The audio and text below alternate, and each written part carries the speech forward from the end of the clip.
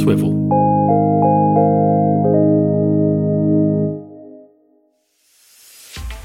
Hey guys, I'm Jaden and I'm a mum to two beautiful little girls, Georgia who's 3 and Maria who's 2. But as the saying goes, it takes a village to raise a child. So I'm bringing in my mum friends to co-host alongside me through the series. Each week we try and entertain and support mums who are going through the shitty hard times to hopefully make you laugh and support you in your journey with motherhood. Today, I have with me my on-air producer, Lauren, who juggles being a kick-ass journalist alongside being a young mum. Lauren helps me with research and keeps the show from going off the rails. Hello, I'm Lauren and I've got a son who is almost 2 and I'm also pregnant with my second child at the moment. And on the podcast, we talk to lots of experts to do a deep dive into the issues that affect us as mums, and hope by sharing this alongside our own stories, we can help mums feel like they are validated and appreciated. Join us for a whirlwind of an episode this week on Mummy Village.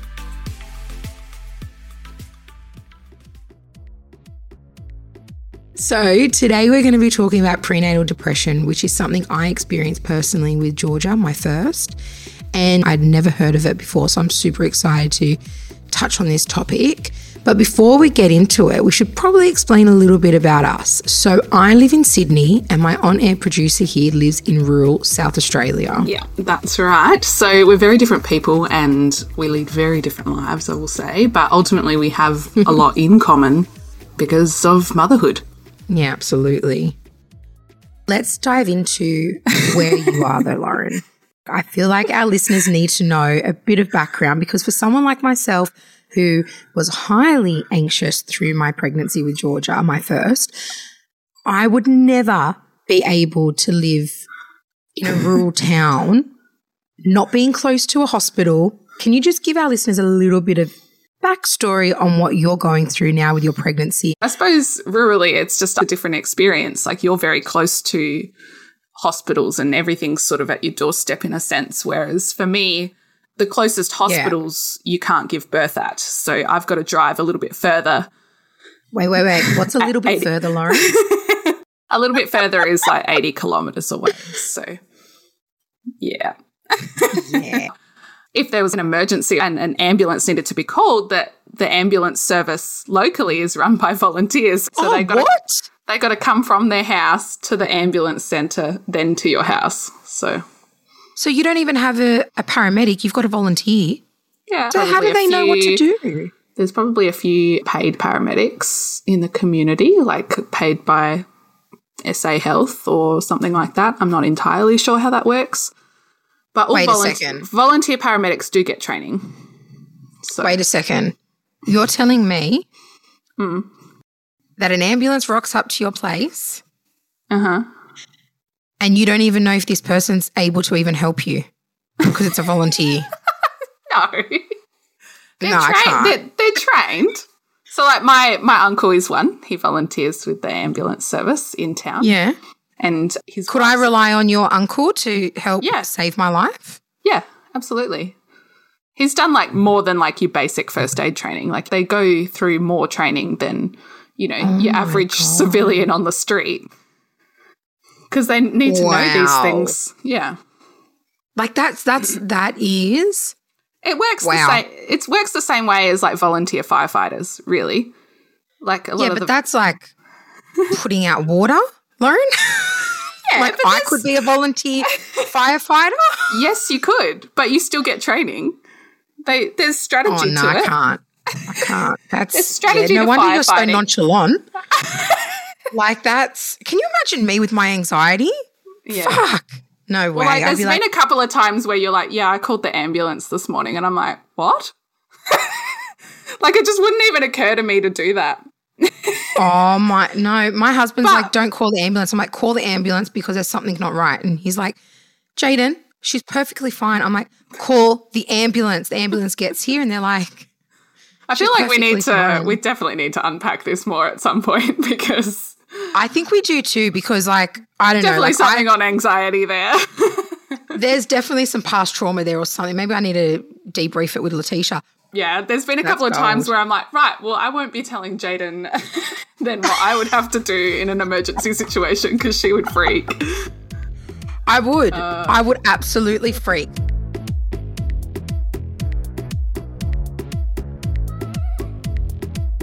Well, our listeners don't know, like, you actually live on a beautiful farm. What's the likelihood of you that you may just give birth next to a sheep? Very low, Jayden. But I will say all the farmers are basically midwives in their own right because they help their sheep give birth at the start.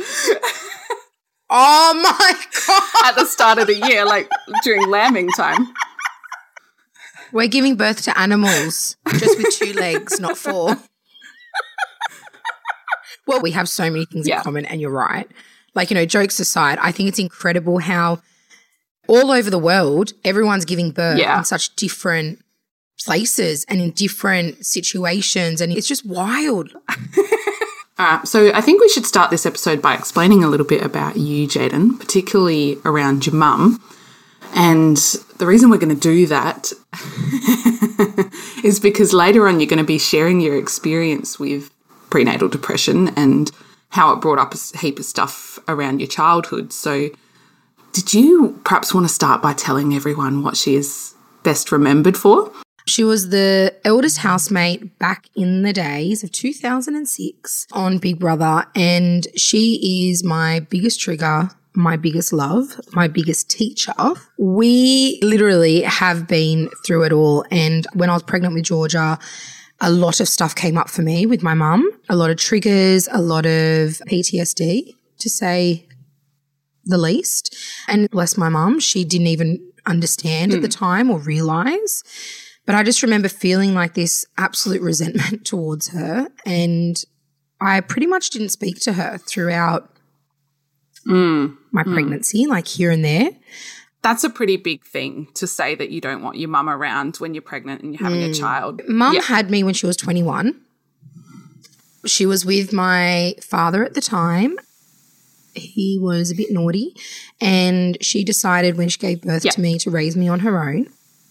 And a bit of background, like, we're Greek, and having a daughter out of wedlock was really taboo. My grandparents were very well known in the area. They had a chicken shop, so they also had like a Greek club. We call it a kaffanil.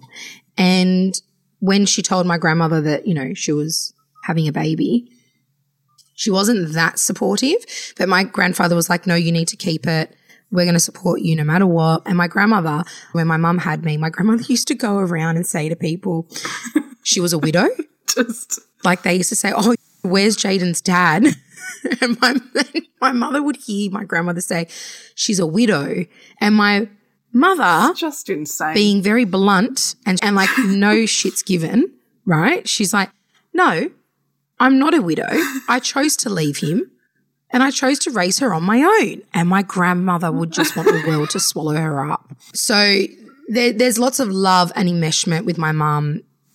She became my best friend at a really young age. My grandparents were very much my mum and dad. They helped my mum raise me. And my mum was a working mum, so she ran her own business. She's a very confident, strong individual. And that meant giving me everything meant that she needed to be at work all the time, and I had to be with my grandparents. So it was a double-edged sword. I didn't have my mum around, but I had everything I ever wanted, but I didn't have my mum. So that created a lot of abandonment stuff for me and a lot of anger and resentment. There were lots of broken promises. So my mum would say, on the weekend, we'll go X, Y, Z, and I would hang on to that. And it would come the weekend and she just wouldn't turn up, or she'd be too tired, or she'd be hungover. Like, I'm talking around when I was 9 years old. She would leave me at my grandmother's and then she'd say, yep, I'll come and pick you up tomorrow. And then she wouldn't come, and I'd call her, and then I'd have to call everyone around and be like, where's my mum? Have you seen my mum? She didn't really realise the impact that that had on me. And that's a lot of stuff that we've been working through in the past couple of years, if I'm being honest. Like, I'm 33 now, so this goes back to when I was 9. And this is the stuff that really follows me through with my motherhood journey with Georgia and Maria. And if I say something to the girls, I really have to follow through with it because there was so much inconsistency growing up with me. She sounds like she has a very independent personality, and I think that affected the way that she raised you, of course. She's seeing me now with my kids and how I am. And it was only yesterday actually that she said to me twice when I picked up Georgia, my eldest, she said to me, "You are doing such an incredible job with your daughter. Your consistency and your way of parenting with her is something I wish I had done with you. So you're doing a really beautiful job." And that for me, like I told my husband straight away, and even my husband was like, "I know how much that would have meant to you." Yeah, that's such a powerful statement. Like it really to come from your mum. And yeah, absolutely. Because I think there has been that sense of, and which my mum says it breaks her heart to hear it, but it's my reality. And it is like a sense of, I'm not good enough for you. Like nothing I ever do is good enough. Like you've always got to make a comment or you've always got to say something. And that for me, hearing those words from her, I was like, yeah, amazing.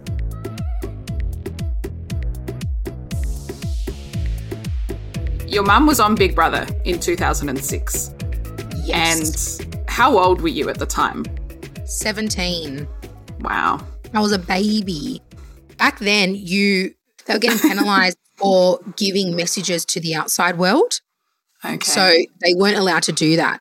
But I said to Mum, she had these beautiful Giuseppe Zanotti shoes on and she used to wear them all the time. And I was like, "Mum, if you miss me," because we were so close, Lauren, like she was my bestest friend in the whole wide world. Yeah. And I was like, when you go in, wear them in the shower and you'll tell me that you're missing me and I'll know. And she's like, "Fuck, I can't do that, Jane. I'll break my bloody neck." And anyway, the first time I ever saw her cry was on national television. So I was getting really worried about her because I was like, "Oh my God, is she okay?" Like she had a huge blowout with David, the farmer.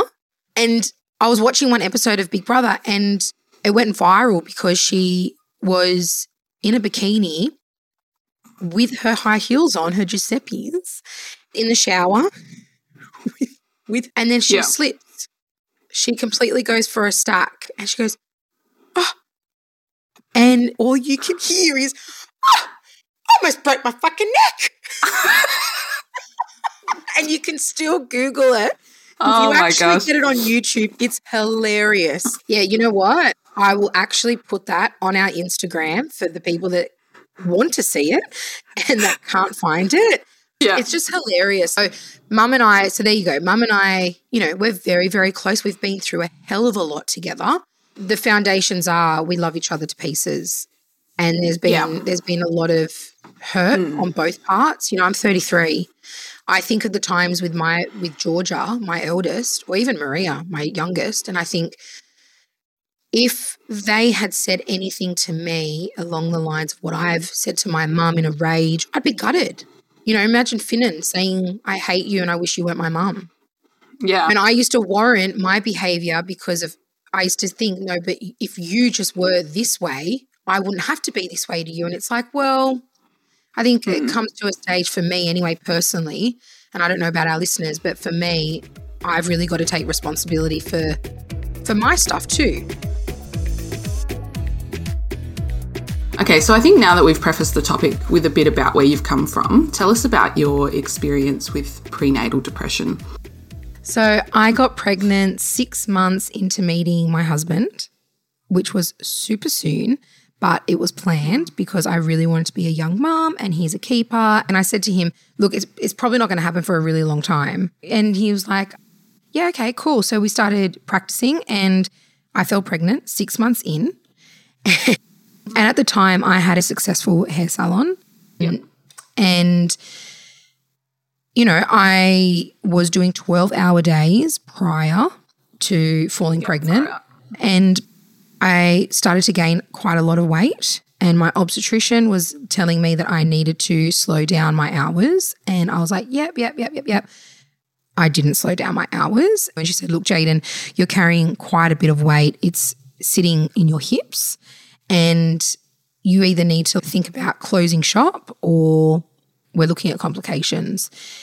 And I think at that point, I just felt the world cave in because I was making really good money and I was quite independent. And I think so many things were changing that I just couldn't keep up. I remember it was my birthday. I had turned 29 and Stelios had organised this incredible trip away to the Hunter Valley. And I just started bawling my eyes out in the car. And I'm like, I don't know, what are we doing? Like, I've got to close the business. We've got to go onto your wage. Have we made the right decision? I don't even know if I want the baby. And he was like, whoa, like, hold up. It's okay. And I'm like, I don't know if it's okay. And I went into my inner child and just really got so scared. And I felt a lot of grief. And then I was like, I shouldn't be feeling like this. And I don't want my life to change, and it's changing, and I miss my old life. And then I went and made an appointment with my obstetrician, and I told her, like, this is what's happening. I'm feeling really flat. I know I'm high risk for postnatal because I have had anxiety and depression in the past. So I don't know what to do. And she's like, well, I think it's time that you just check in with a psychiatrist just so we can assess you. And I was like, oh my God, another appointment that I've got to go to. And I said, look, I'm just going to go on mat leave from now. So I went on mat leave, closed the business. And then from that, everything started hitting me. Like, there's just one thing after the other. I was in so much pain, Lauren. I was in agony. I had physio appointments 3 days a week. Like, it was fucked. It was so bad. And I just remember thinking, this is not glorious. This is shit. Like, this is, and because, well, my placenta was at the front, so I couldn't feel her. Oh. So you couldn't feel the baby kicking or anything? I couldn't feel her. And plus, like, I'm carrying like 20 plus kilos. So I couldn't feel her. So that created more anxiety for me. So I was in and out of the freaking hospital for so long, like every like third, fourth week. But I went and had an appointment with my psychiatrist, and she was brilliant.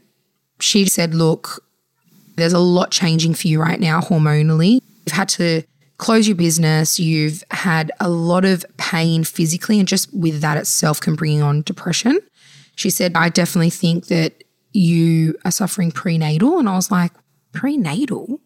And she's like, yeah, it's actually quite common with women in pregnancy because their whole lives change. So I just said to her, are you going to give me medication? Because I just couldn't add that to the anxiety that I was already feeling. So in hindsight, did you start to see more things that had happened to you or were happening to you that were signs of prenatal once you realised what was happening to you?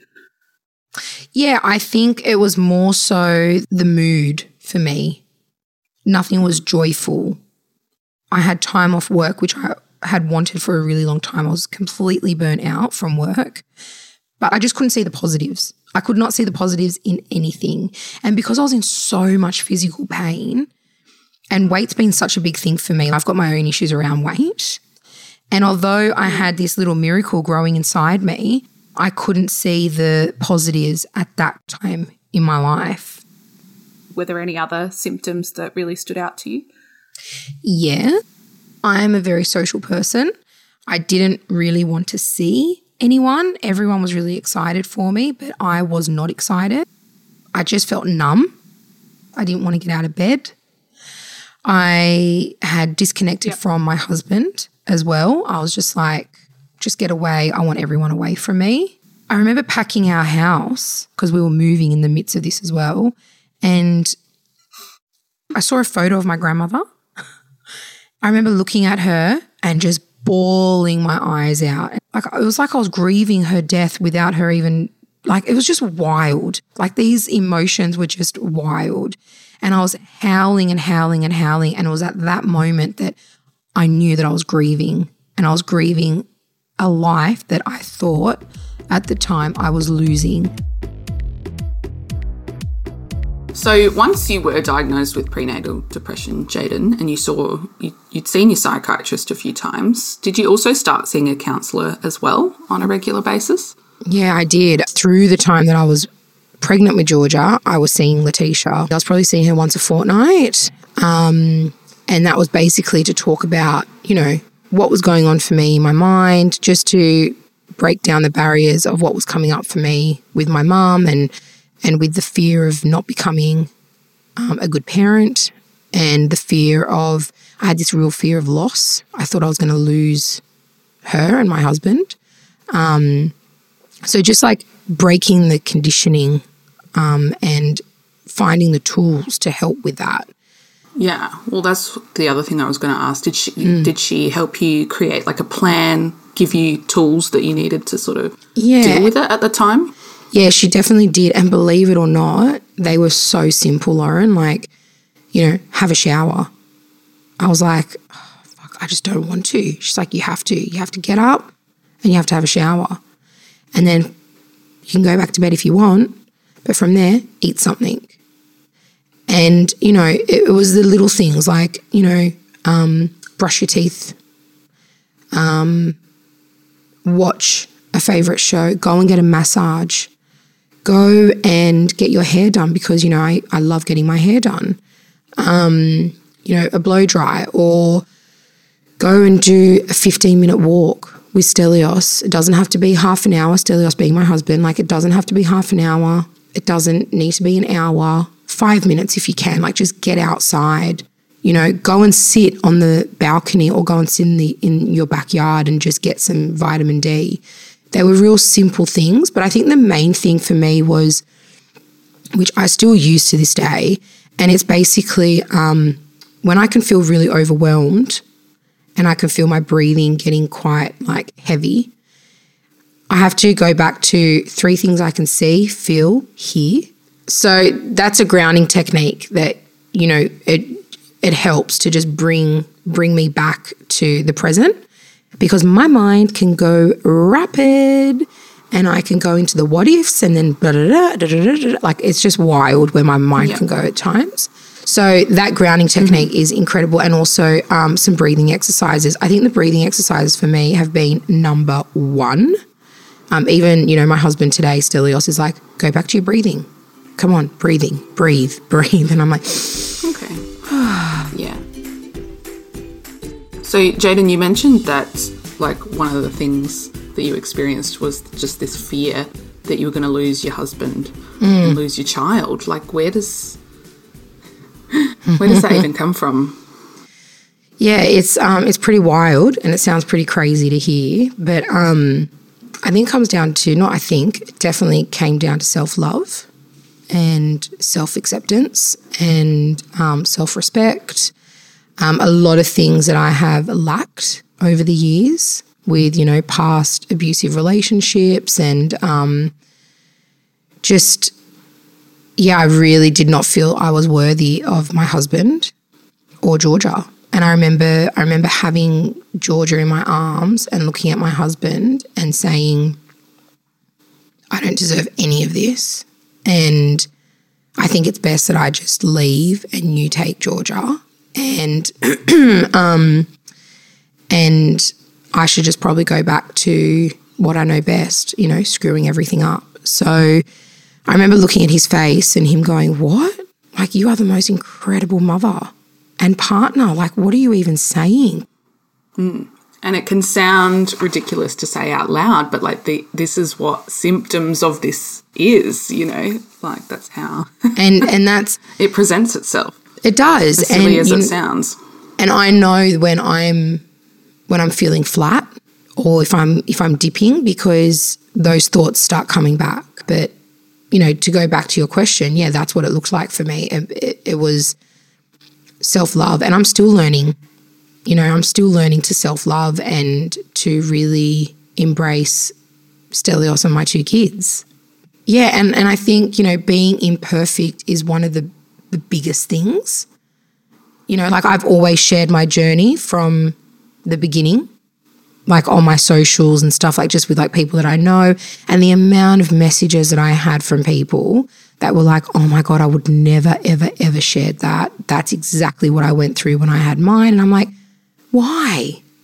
Like, if you had have shared that, I wouldn't have felt probably as crazy as I felt,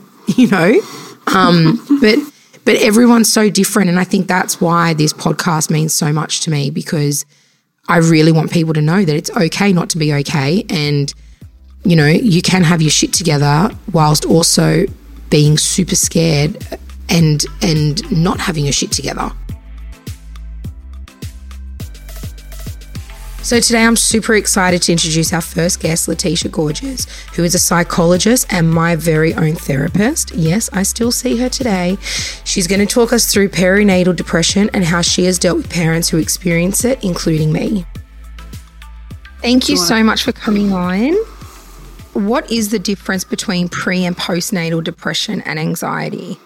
So when we refer to, say, prenatal anxiety, we're talking about the anxiety that will be suffered by a mummy and perhaps her partner in the period from conception up to when the baby is born. And then when we talk about postpartum or postnatal anxiety, we're talking about that period from birth. And then when you mentioned perinatal, we're talking about pre and post together. That whole complex period of a woman and her partner's life. And how long does postnatal last for? That's such a good question, Lauren, because you speak to any health professional that works in perinatal mental health, and most of us will go, well, arguably it finishes when the baby turns 1. And perhaps that's got to do with funding. We're not sure. There's probably many reasons why they say, okay, here's the cutoff period.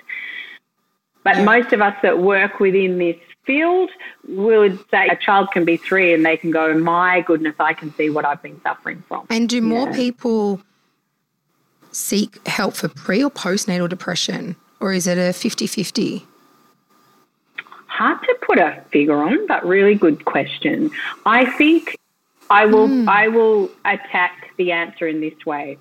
In Australia, there's some fantastic screening that's going on in hospitals and with obstetricians and GPs. They're onto it.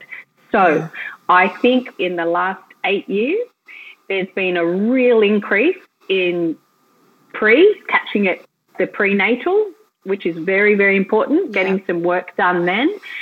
But I would say prior to that, we were catching things more postnatally. If it was caught, we would probably see that manifestation in the postnatal period. But in Australia, they're doing amazing things, and our Panda and the Gidget Foundation are really onto it, and the government's really backing up this area of mental health. So definitely prenatally, it's really good. I had prenatal and I didn't even know about prenatal.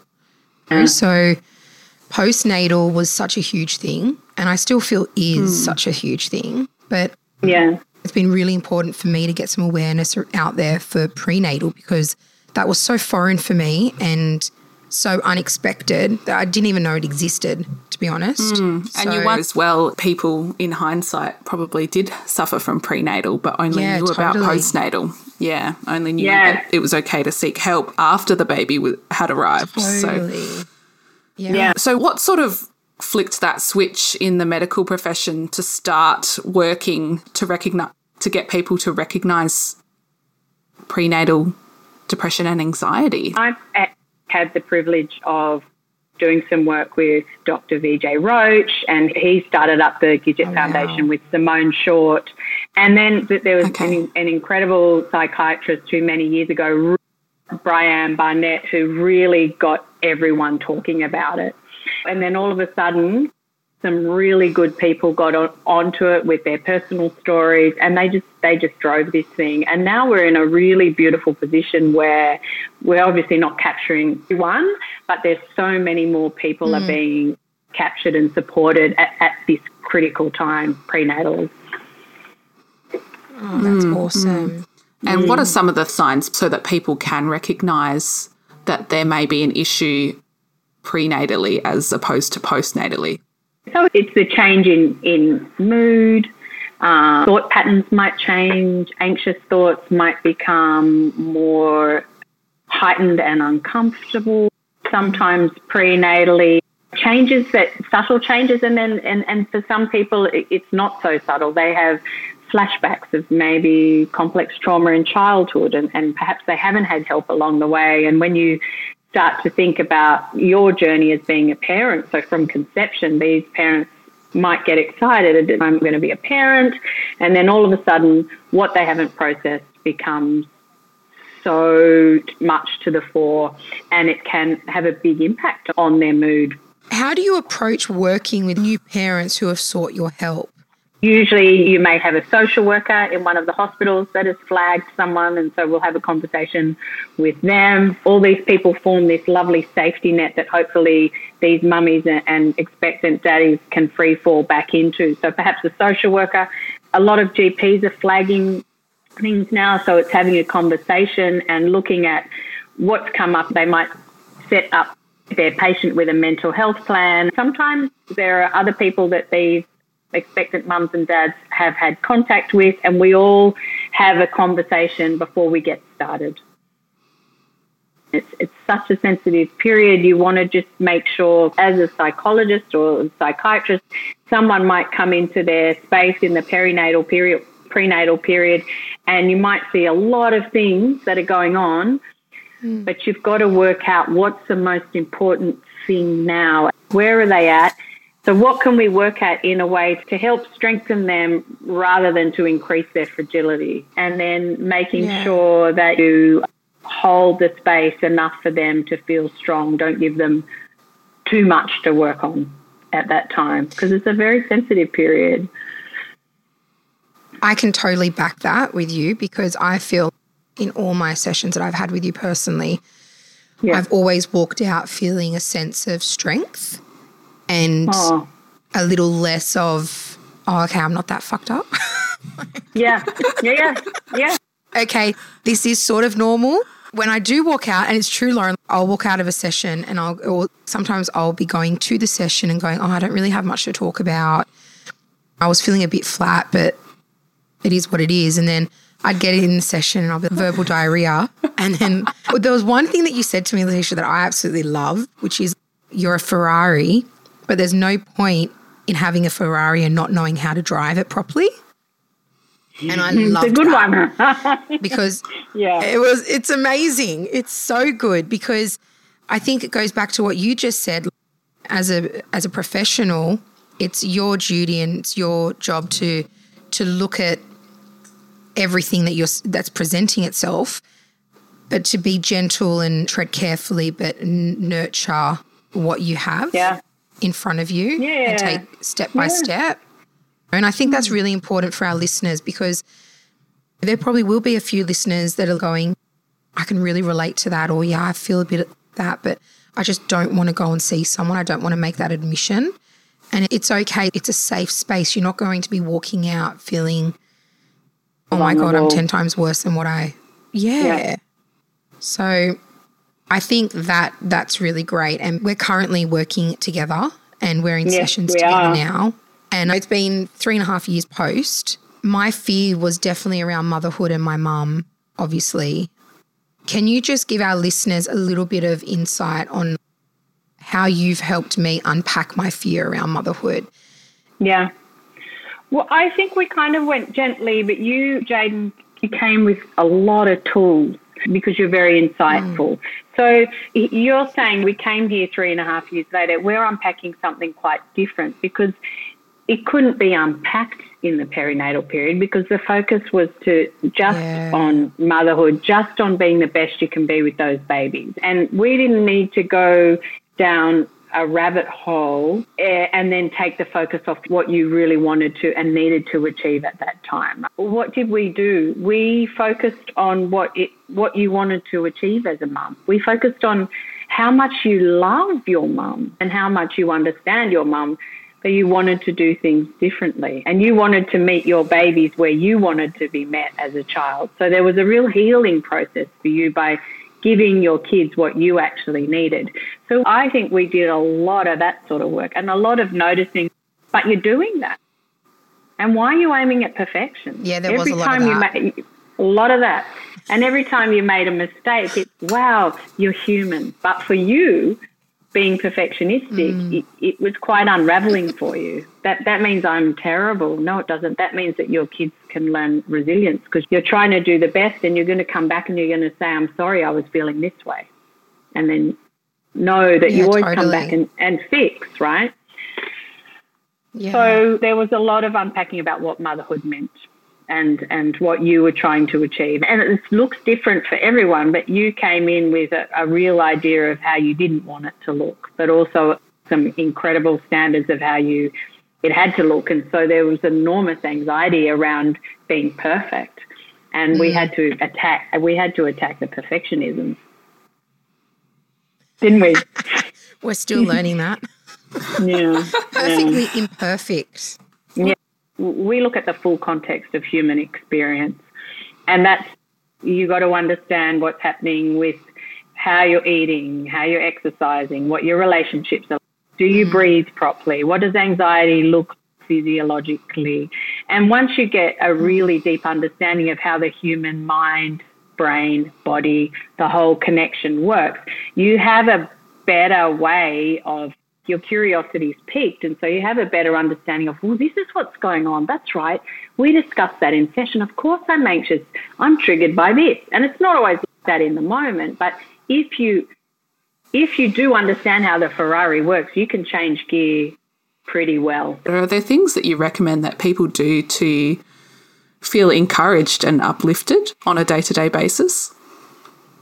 So I guess you could kind of have a general list of the full context of the human hygiene in terms of sleep and time for contemplation and exercise and what are you eating and who are you socializing with. Okay, so in that context, it would be when you wake in the morning, have a few moments of gently getting into the day and really watching your breathing, doing some gorgeous nasal breaths so that you can actually open up the nervous system. Start gently instead of just hitting the ground with the thoughts scrambled.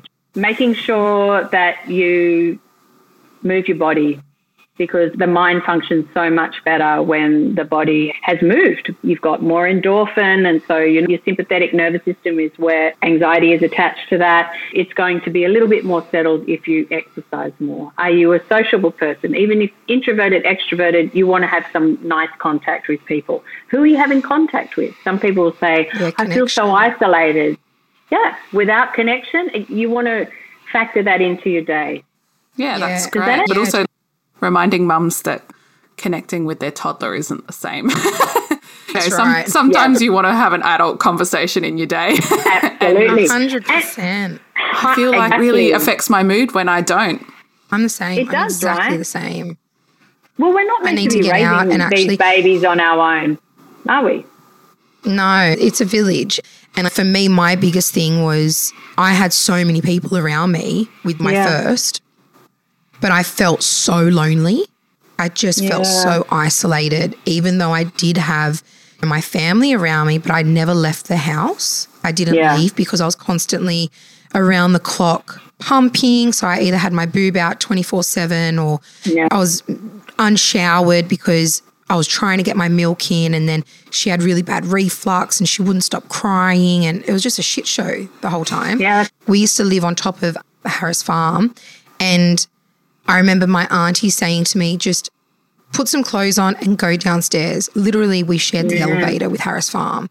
And I went downstairs and just seeing people in the supermarket and seeing the buzz, I was it was like seeing and feeling it, right? It does. It makes such a difference. Letitia, going on from that as well, what would you say to listeners who are worried that they're experiencing symptoms? What do they do? Where do they go from here?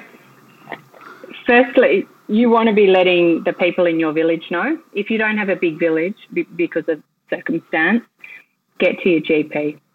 Get to your GP. They're a great support, and they can really make things happen in terms of forming that support network. And if you have a tiny inkling that you're just not feeling you, it does not hurt to go and speak to the GP. I think we need to also remember that other mums know exactly what you're going through in some capacity, and we shouldn't be afraid to talk to our mum friends as well. But if you have a mum friend who perhaps has a baby the same age as yours but has an older child, then they know it's okay. Yeah, it's true. You can talk to them. True. And do you have any other resources that you would recommend for people to either look up on Google or... Yeah, absolutely. The Panda website, Yep. absolutely incredible. And the Gidget Foundation website is just stock full of tips and it's incredible. groups and it's a fantastic resource. Start with those two, but definitely get to your GP. It's a big journey and there's some pain in that journey, but there's huge opportunity for growth if you can actually get the village around you and be nurtured at that time and work through this stuff. It's not meant to be done on your own. Just not. No. And can I ask, Letitia, if there's anyone listening that lives in Sydney that's really resonated with the way that you approach things, where can they find you? I have a webpage. I'm in Castle Crag and I'm called the Castle Crag Practice. And also, I mean, if they're looking for any perinatal psychologist, they can just get on the APS website and they'll have a huge listing of who's available. And we'll put all your details up as well for anyone that wants to reach out to Letitia themselves. And if they've got any questions, they can speak to you directly or write into us as well. Thank you so much for coming on. We really appreciate it. I'll see you during the week. But You will. You will. Yeah, I love listening to everything you have to say, honestly. Everything makes so much more sense. Doesn't it? You girls need to remember that you're part of the healing process because you're getting your stories out there too. And you're allowing people to go, hey, this is real. This is a part of life. You're kind of like bringing it out there to people, and so that's fantastic as well. Yeah, we don't want to make anyone feel guilty or shameful for what they're feeling. It's just it's so normal and we can talk about it, and that's what we get you on here for. So thank you so much. We appreciate it. And we'll let you go.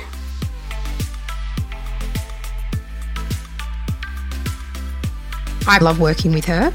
She asks questions and then she gives me insight. Like if I sit there and go, I just don't know why this is constantly reoccurring, she'll go, well, wait a second, let's stop. And let's just sit in that space for a bit. And then she breaks it down and then I'm like, I get that.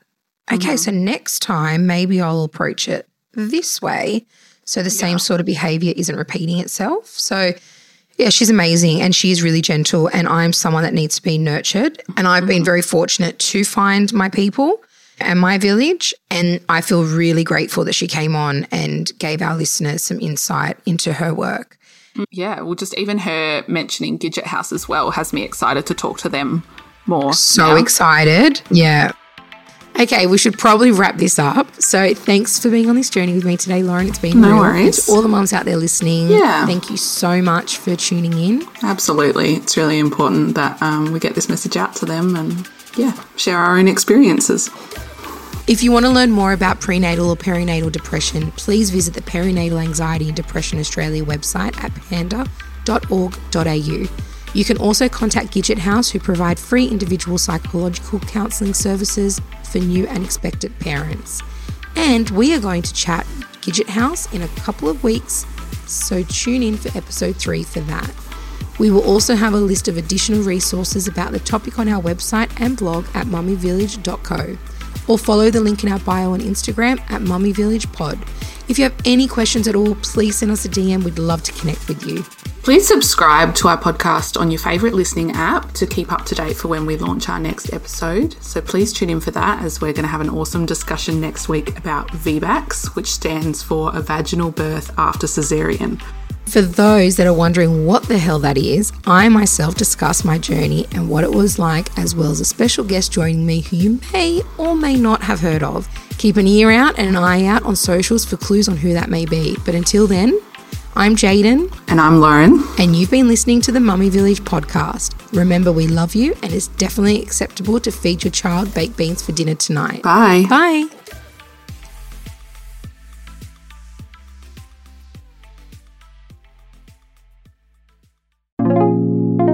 Swivel.